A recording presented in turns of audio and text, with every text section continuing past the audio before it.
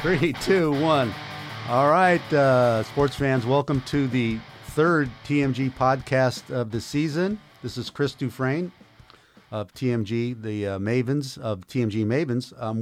We have everybody together. We thank Tony Barnhart in Atlanta, Mark Blaudschun in Scituate, Massachusetts, and Herb Gould in beautiful downtown Chicago. We're ready to roll. Before we get started, let me pay respects to our sponsor, APBAgames.com, APA, the unchallenged king of quality sports strategy games. APA and John Herson has been with us for, I think it's his third year with us. Check them out.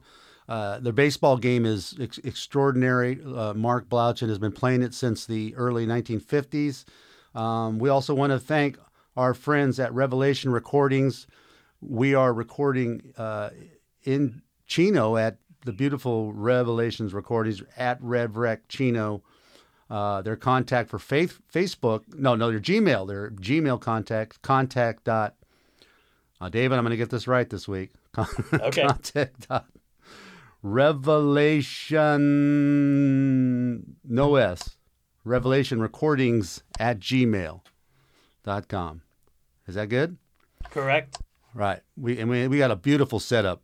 After 2 years of Dixie Cup and string for our podcast, we are totally professional here and excited to be aboard here. Now, let's get to why we're all here. This is game week. We call it, it's basically Christmas week for adults, sports fans, the week before Christmas with the first week of college football games. Now, we did have a 0 week, a little appetizer last weekend, and I want to bring in Tony. Let me give you some stats on the 0 week play. Now they were two very good games, very exciting games, very close games. But here's the grand total: 40 penalties, 367 yards. And 13 combined turnovers. This is 2 games involving Florida and Miami and Hawaii and Arizona. Tony, Mr. College Football, what do we make of this?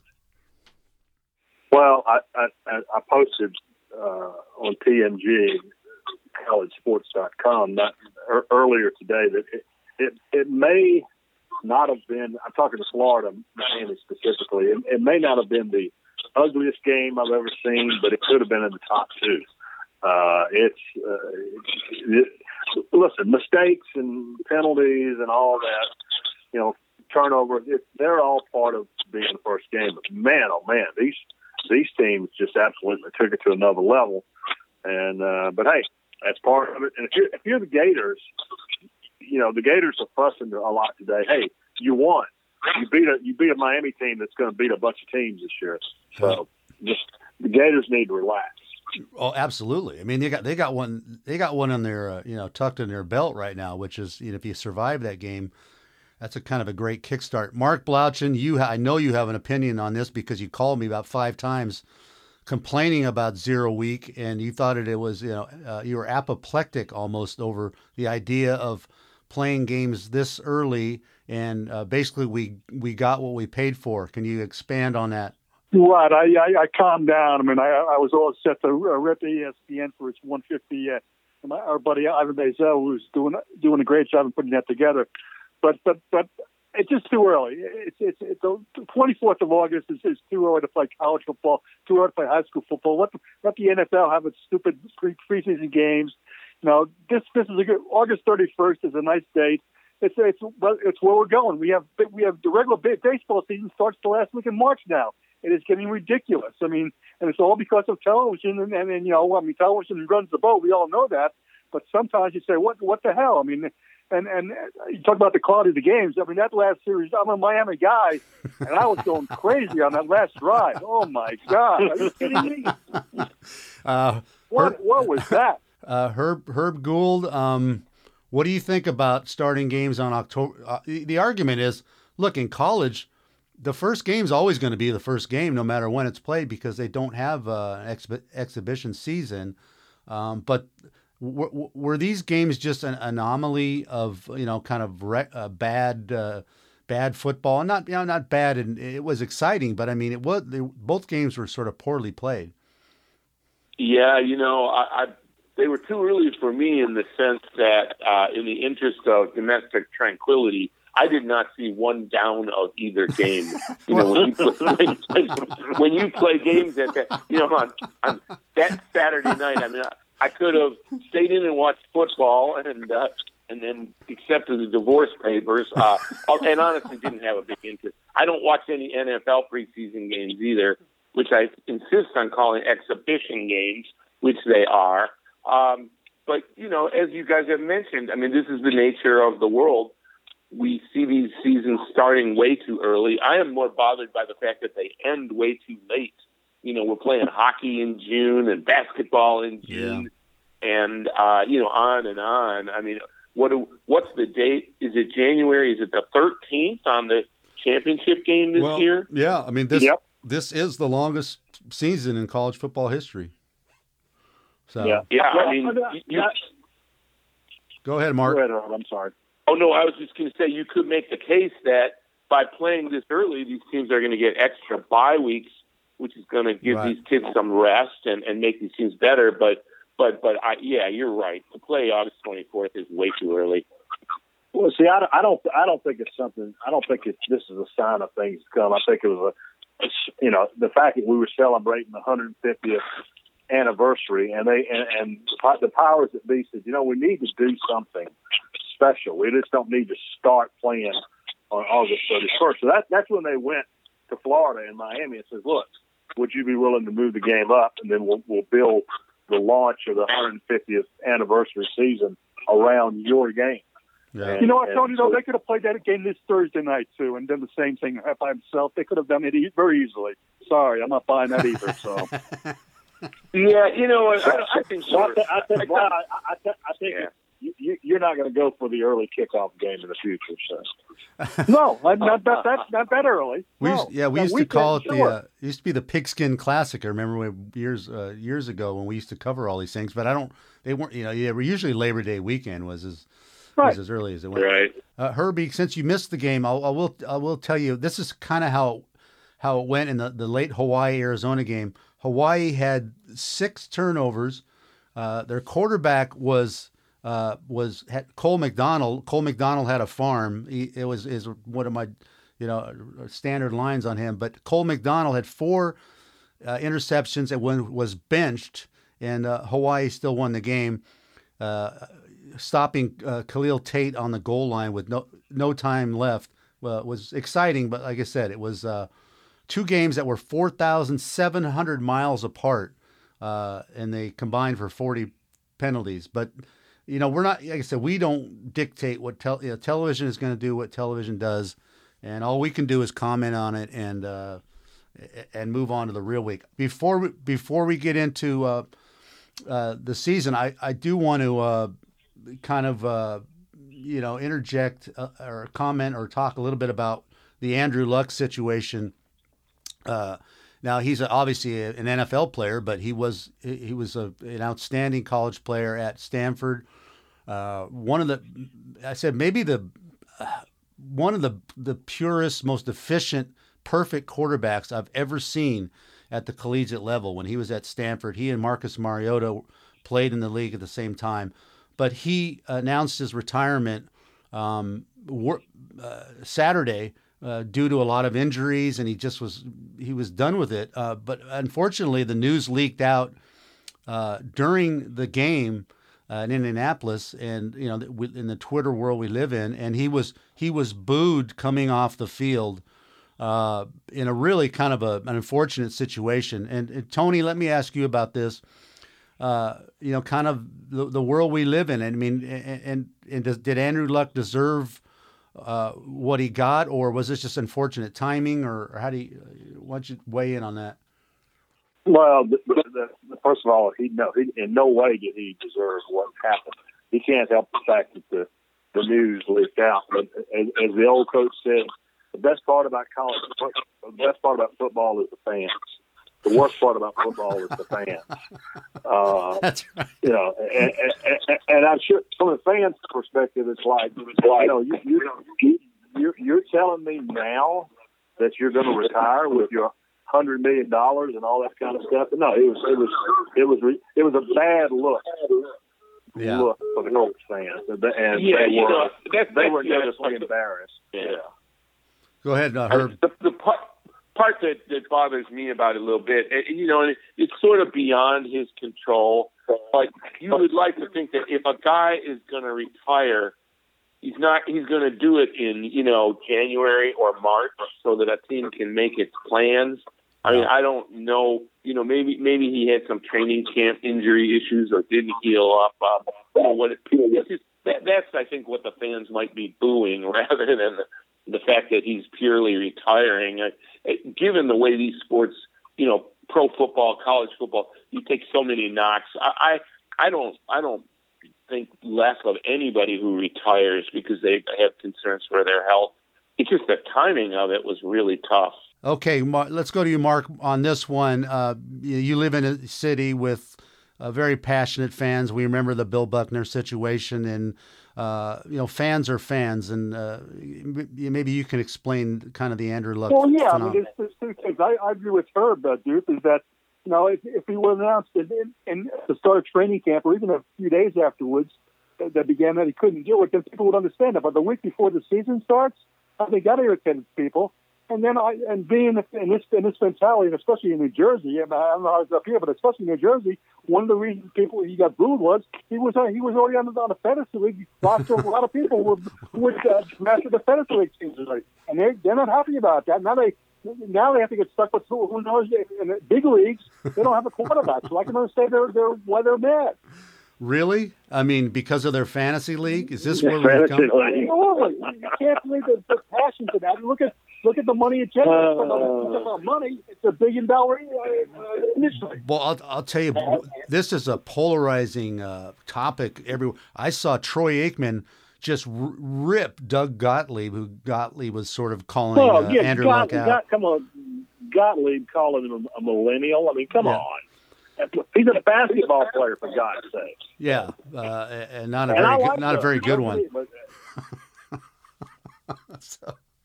But yeah, this is really one of these polarizing topics on Twitter. But Mark, I agree with you. I think this fantasy league factor. Now, Herb, getting back to the timing of it, no doubt it was bad timing. But Andrew Luck has been fighting these injuries. I mean, he missed the 2017 season with a torn labrum. He's had calf injuries in spring ball, and then he hurt his ankle. I think he's been fighting these injuries, thinking that he was going to get better, and he just didn't get better. Right. He couldn't choose the time where he decided. You know, I think he came to camp thinking, I'm going to try to do this, but it got to be too much. I don't like the kind of the mental component to this where, you know, people were kind of playing on, well, he's mentally fatigued. That's a connotation of some sort of weakness. Or Andrew Luck is one of the smartest, wisest, most gracious players the league has seen. And he's going to do many big things in his life beyond football. So go ahead, Herb. You know, I was just going to say, on the other side of that coin, I mean, I wonder about the wisdom of someone like a Tom Brady, who's done everything he can possibly do in a football uniform, continuing to expose his body when he has a young family and a lot of life ahead of him. I mean, if these guys who continue to play well older than you would expect, I kind of wonder about, you know, what their mentality is too, because they're really risking quality of life. I mean, I think we all know older athletes who, you know, I remember playing golf with Stan Mikita, who was a hockey great, and sadly, you know, had a lot of brain related stuff at the end. And, you know, they beat their bodies, you know, just really beat their bodies to hell. And then, you know, it just seems like I don't have a problem with anybody walking away from a pro sport thing to have a quality of life in their declining years. Jersey, go ahead, Tony. Yeah, I just think it's a situation. There's really only one of those, and it's the guy whose body it is. And he, it was clear that he was obviously beat down by all this stuff. And I'm with Herb. I think the timing was completely lousy. But you walk away when your body tells you it's time to walk away. I don't think you would have heard any boos at all if this happened to come like in July 20th instead of August 24th. I mean, I think people would have said that's too bad. They would have been disappointed, but he wouldn't have gotten booed at all. I think he would have said, "Okay, thanks for what you gave us, Andrew," and that'll be it. Well, yeah, I think there'll be a coming around. It's like the Toronto fans that booed Kevin Durant, when he tore his Achilles in the NBA Finals. A bad look, on TV. But I went back and looked at, and we're all old enough to remember Sandy Koufax, and he retired at age 30. I went back and looked at his press conference yesterday just to see what he said, and a lot of things he said were the same things Andrew Luck said. I'm tired of taking cortisone shots. I want to live. I want the use of my left arm the rest of my life. Had there been Twitter in 1966, and that word leaked out at Dodger Stadium during the World Series that Sandy was going to retire, you think they would have booed Sandy Koufax in 1966? Mark Blaudschun? Some people would, yes. You can't boo Sandy Koufax. Well, no. That's what I'm saying. That's like no crying in baseball. You can't boo Sandy Koufax. If you got Whitey Ford in the Yankees, you sure can. Koufax walked away at the top of his game because of he was tired of taking shots. He was tired of his arm ballooning up. Well, look it's at the Jim same, Brown, dude. Yeah. Same thing. Yeah. Jim Brown, exact same correlation. What, at 32 he retired? Yeah. Barry Sanders, same thing. Walked Barry away. Sanders, yeah. Walked away. That's And no, I don't remember people booing Barry Sanders. This is the age we live in, and everything is so instant. And I think Andrew, and you could see it, Andrew was completely kind of just shocked by the reaction because he wasn't ready to make an announcement yet, but obviously the news was out, and it was a bad scene. But here's what's already been speculated on radio this morning, is that some people say that given he's 29 years old, so he goes through 2 years, and all of a sudden he's completely healthy for 2 summers. Is he going to decide I can do this? I can still have some more years in me. I don't know. I mean, I think with Andrew Luck, probably not, because of the Stanford. He's a pretty smart enough guy, but I wouldn't bet 100% against that he doesn't come back in 2 years. Yeah, I don't know. That's what crossed my mind too. That you go away from it for a couple of years, and then he finds out that he really misses it. That'll be an interesting situation if it develops. All right, we're going to get to this week's games, but I kind of want to follow the theme of the college football 150. Everyone's doing these things, so I kind of want to drip these out during the year. Here's a caller. Who's that? Doug Gottlieb calling in.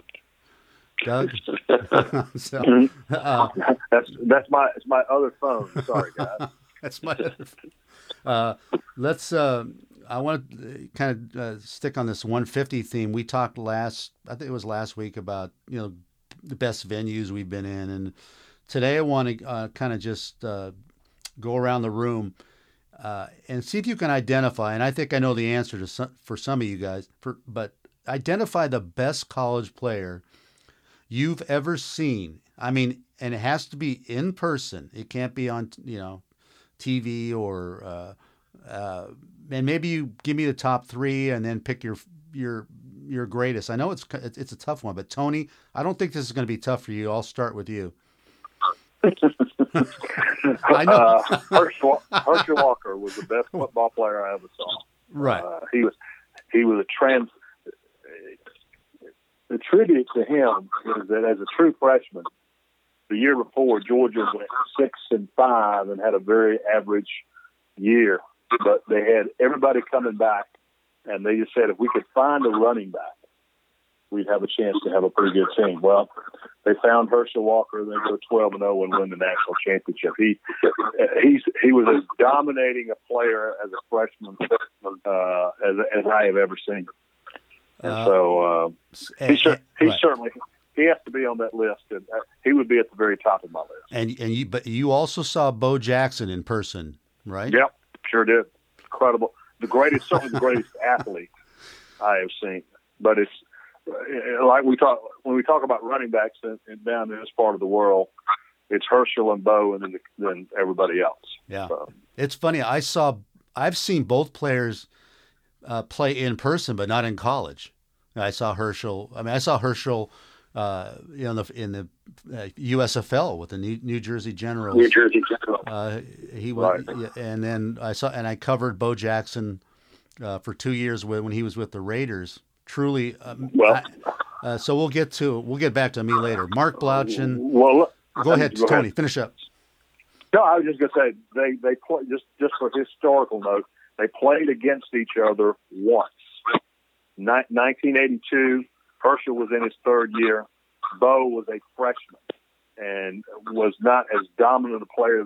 They were running the wishbone, but they played together once, and Georgia won that game 19-14 to win the SEC championship. There you go. Mark Blaudschun, you go back to Davey O'Brien, who you had no. Yeah, okay. Sammy Baugh, yeah.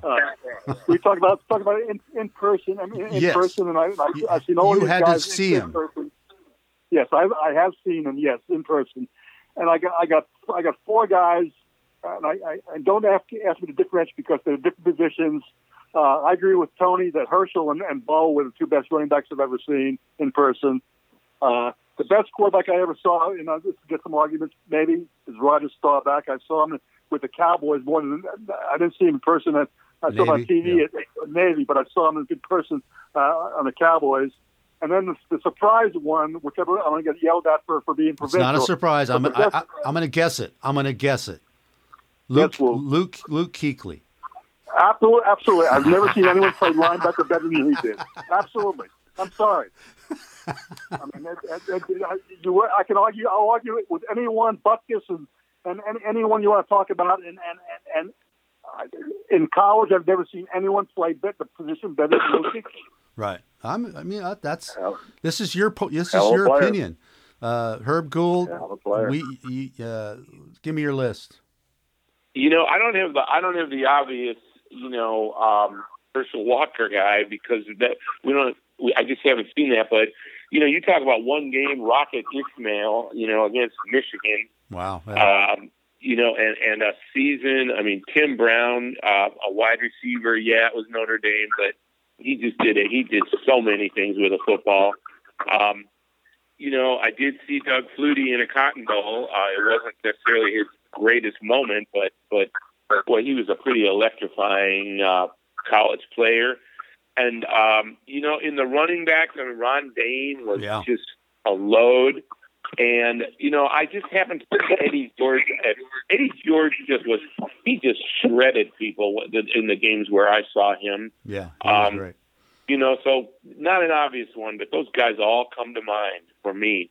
Yeah, those are all good picks. I said I would probably pick Bo or Herschel. If I didn't set my own rules about it. I did not see them play in college. I saw Bo, and I've told this story before, but it bears repeating. When Bo was playing with Kansas City, he would report to the Raiders in October. He'd come in, no training camp, no nothing. And the Raiders had on their team Willie Gault and Ron Brown and a couple other guys that were on the 4x100 Olympic gold medal team from the '84 Olympics, and just world-class sprinters. And Bo would come in with no warm-up. I would watch this after practice. He would beat these guys straight up for 60 yards. He won the 60-yard dash. Gault and Ron Brown, and they would pull away at 70, 80 yards over the 100. But Bo was faster than all of them for 60. In college, man, we've seen a lot of great players. But what about Michael Vick in that Sugar Bowl? Man, yeah. Has there anything? And I know I'm talking about maybe one unbelievable game, and then I saw Reggie Bush against Fresno State in 2005, and I've never seen anybody, have a game like that. But it's a great. I'll say this. I'll say this about Blau is absolutely right on Roger Staubach. I once asked Archie Manning, who's a pretty good player himself. He said, I asked him, who is the best football player you've ever seen? He said, Roger. He didn't hesitate. He said it was Roger Staubach. Yeah. Wow. That was pretty good. All right, let's get to let's get to this week. This is the Christmas morning. I've kind of identified some games, and then I'm going to have you guys comment on it because of your expertise in that area. Blau, UMass at Rutgers.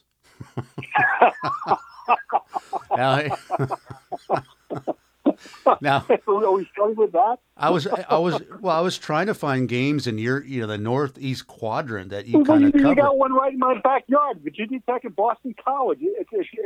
Okay, we'll get to that. Boston College has to win the game to save its season, without question. First game of the year, they got to win a game to save its season. Virginia Tech is coming off a horrible year. It's the most interesting game in this part of the country. Well, yeah, the second part of that is the most important. In this part of the country. I said in this part of the country. Be careful, guys. Let's not get carried away. So the BCs have to win 8 games this year? Is that basically it? Well, I think they have to win 8 games for him to save his job. I call them the BC 76ers because in 6 years, the best team that has done it 7-6. I mean, it's 5, 7-6 years, and 1, 3, and 9 years. That's mediocre football by any stretch of the imagination. All right. Well, those are your 2 games that I had listed for you. I don't see anything else that you can comment on. There's not a whole lot in the East. No. No. Well, and UMass and Rutgers. UMass is UMass is program on life support is just like UConn is, and Rutgers is Rutgers. I mean, this is. I mean, Rutgers has to win this game. The over/under on Rutgers is 3 games. How about that for great expectations by Vegas? Wow, is UConn not playing this weekend, or did I miss that? Yeah, they're playing tough games against Wagner. Oh, okay. Well, sorry, I missed that one. How did that slip by me? Can I ask Blau? Do you know the last time Rutgers was a 15.5-point favorite? When they played Howard and lost, I think. How about that Princeton game back in 1869? They were a 2-point underdog in that game, Herb. All right. He was there. Herbie, while you're on the line, this shouldn't be an interesting game, but I bring it up. Tulsa at Michigan State. I only bring it up because last year Michigan State almost lost to Utah State. And I think Michigan State was touted as the number 1 team in the country by who did that? by one person. The Sparties can the Sparties get caught looking like they did last year, or are they going to be ready this year? No, I think they'll be ready. I think they should be awfully good defensively against that stuff. That's not a game that I think is really one. The one that there are other games in the Big Ten that you're talking about. I mean, Wisconsin at South Florida, that would have been a really good game about 2 years ago. Let's we're going to assume that Wisconsin's going to buckle up and play, but early season games on the road and in a potential hot weather place. I mean, that was where Michigan State really got caught when they went to Arizona State in week 2 last year, a game that nobody really thought they were going to lose, and they came away very frustrated. So that's one of the. So and Northwestern at Stanford. So that's going to be a real interesting game. I think you'll learn a lot about both teams. And Northwestern kind of historically a slow starter, but they did beat Stanford in Evanston in an opener just a few years ago. So, that'll be a real fun game, I think. and a game with a lot of learning for viewers.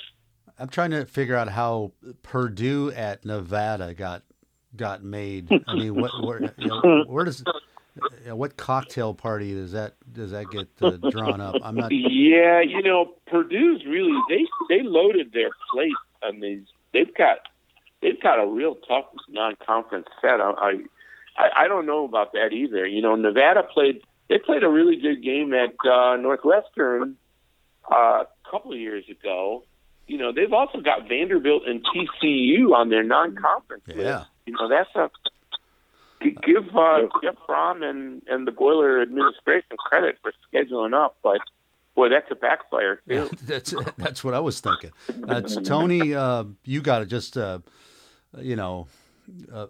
banquet, a feast of games to comment on. But I'm going to start with Ole Miss at Memphis because that's big game. Yeah, tell us about that one. Well, first of all, Ole Miss is coming off a double secret probation.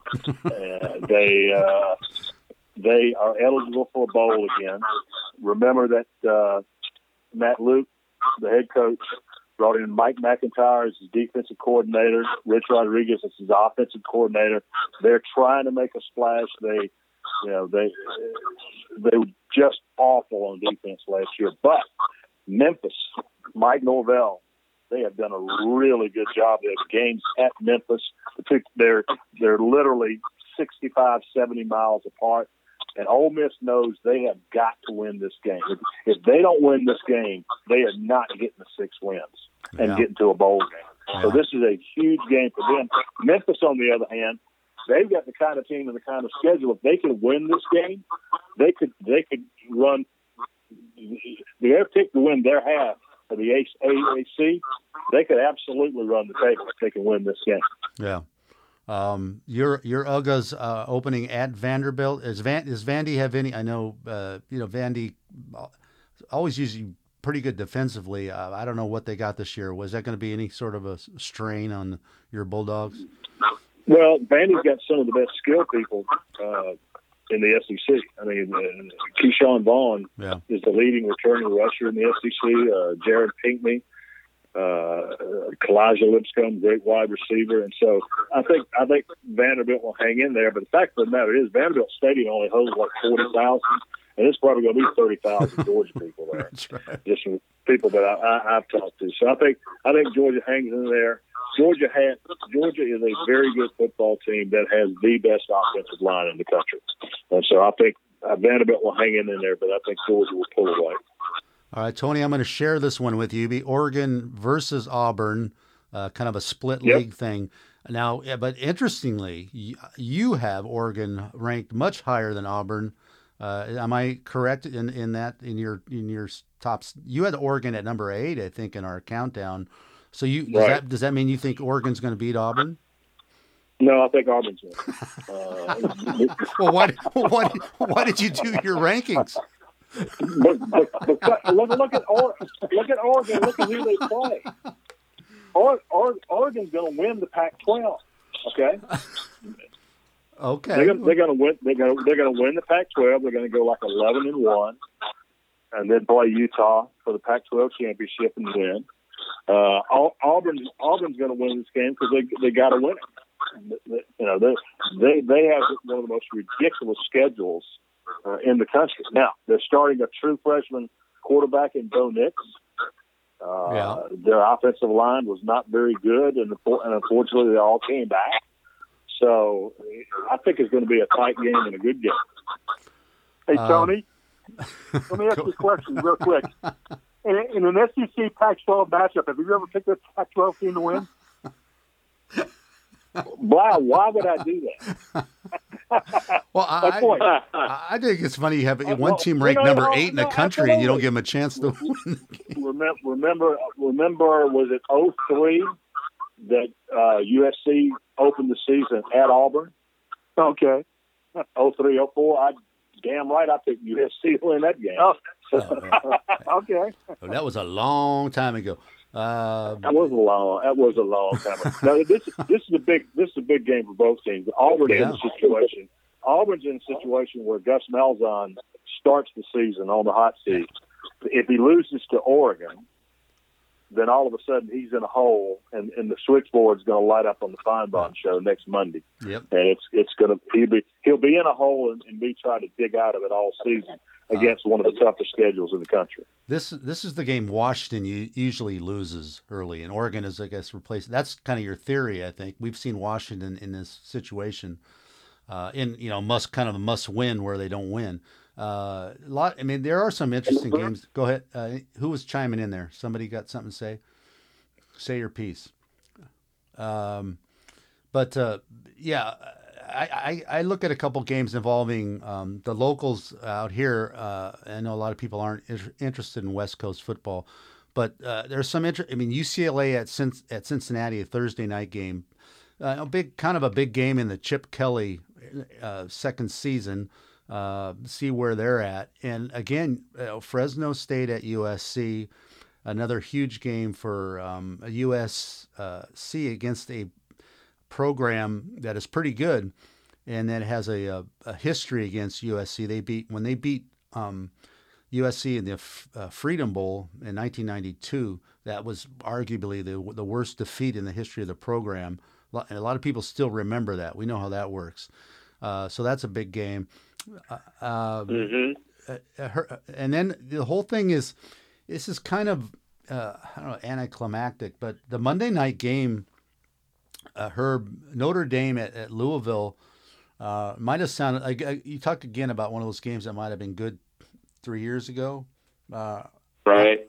I'm not really. I can't get that excited about Louisville. I don't know about I know how horrible they've been, but is Notre Dame have to worry about thinking like I'm thinking that this? Well, I think, the big question is, among the Irish faithful is, are they going to cover 3 touchdowns? That line is 21 points here. So I don't think there's a big question about whether Notre Dame wins, but as we know, and especially in Jersey where there are a lot of Notre Dame fans, I think Notre Dame will be fine with that game. It's just a question of whether they're going to cover that number. Ian Book is really a good fit at quarterback for Brian Kelly. They just really connect. It's like a coach on the field. That defense has a lot of pieces in place. The new running back showed a lot of promise in some brief flashes. I don't have any question about it. Like you said, a few years ago, but Louisville, the bottom fell out there since they were, an ACC, correct? No kidding. All right, well, let's wrap this up. We've done our due diligence, I think. Is there any game out there? I'm looking at kind of a watch it game. I'm looking at, and I don't even know if this is a watch it game. Boise State at Florida State. No, that's Boise all the way, right, Tony? You think? Absolutely. I can't tell you how many questions I've gotten about Willie Taggart as I travel around, and he really needs to win this game because there are people who are absolutely convinced this guy can't coach a lick. Other people, though, I talked to said that the locker room was so bad when Taggart got there, he finally decided he had to burn the thing down and start all over again. Yeah. So we'll see. Are we missing anything, Jersey guy? Are we missing a game, Herb? We missing anything? There's one game out in your part of the country that's mildly interesting to me, and I kind of circled it. It just kind of is BYU Utah. I think you'll see how good Utah is, and if BYU is back to being a semi-contender, I think that's an interesting rivalry game. Holy War. I think that's yeah. That's one of those games. That's a good point, Blau. I think that's a game that I would look at the result and I'm going to say, well, Utah better come out of that game and not only have to win by any number, but they better win that game and they better look very solid doing it because expectations are very high for them. Yeah, I like Utah a lot. Well, we'll see. I like them. I know why you like them because they play defense. Yeah, they're an SEC. Yeah. They have one of the best defenses in the country. Everybody came back. The quarterback's back. They hired Andy Ludwig as their offensive coordinator away from Vanderbilt. That's a And I just think Kyle Whittingham's a really good coach. Yeah. All right, boys, I think we're done. Have a good week and enjoy the games, and we'll be back at some point in the near future. Everyone good? We're good. Good. Adios.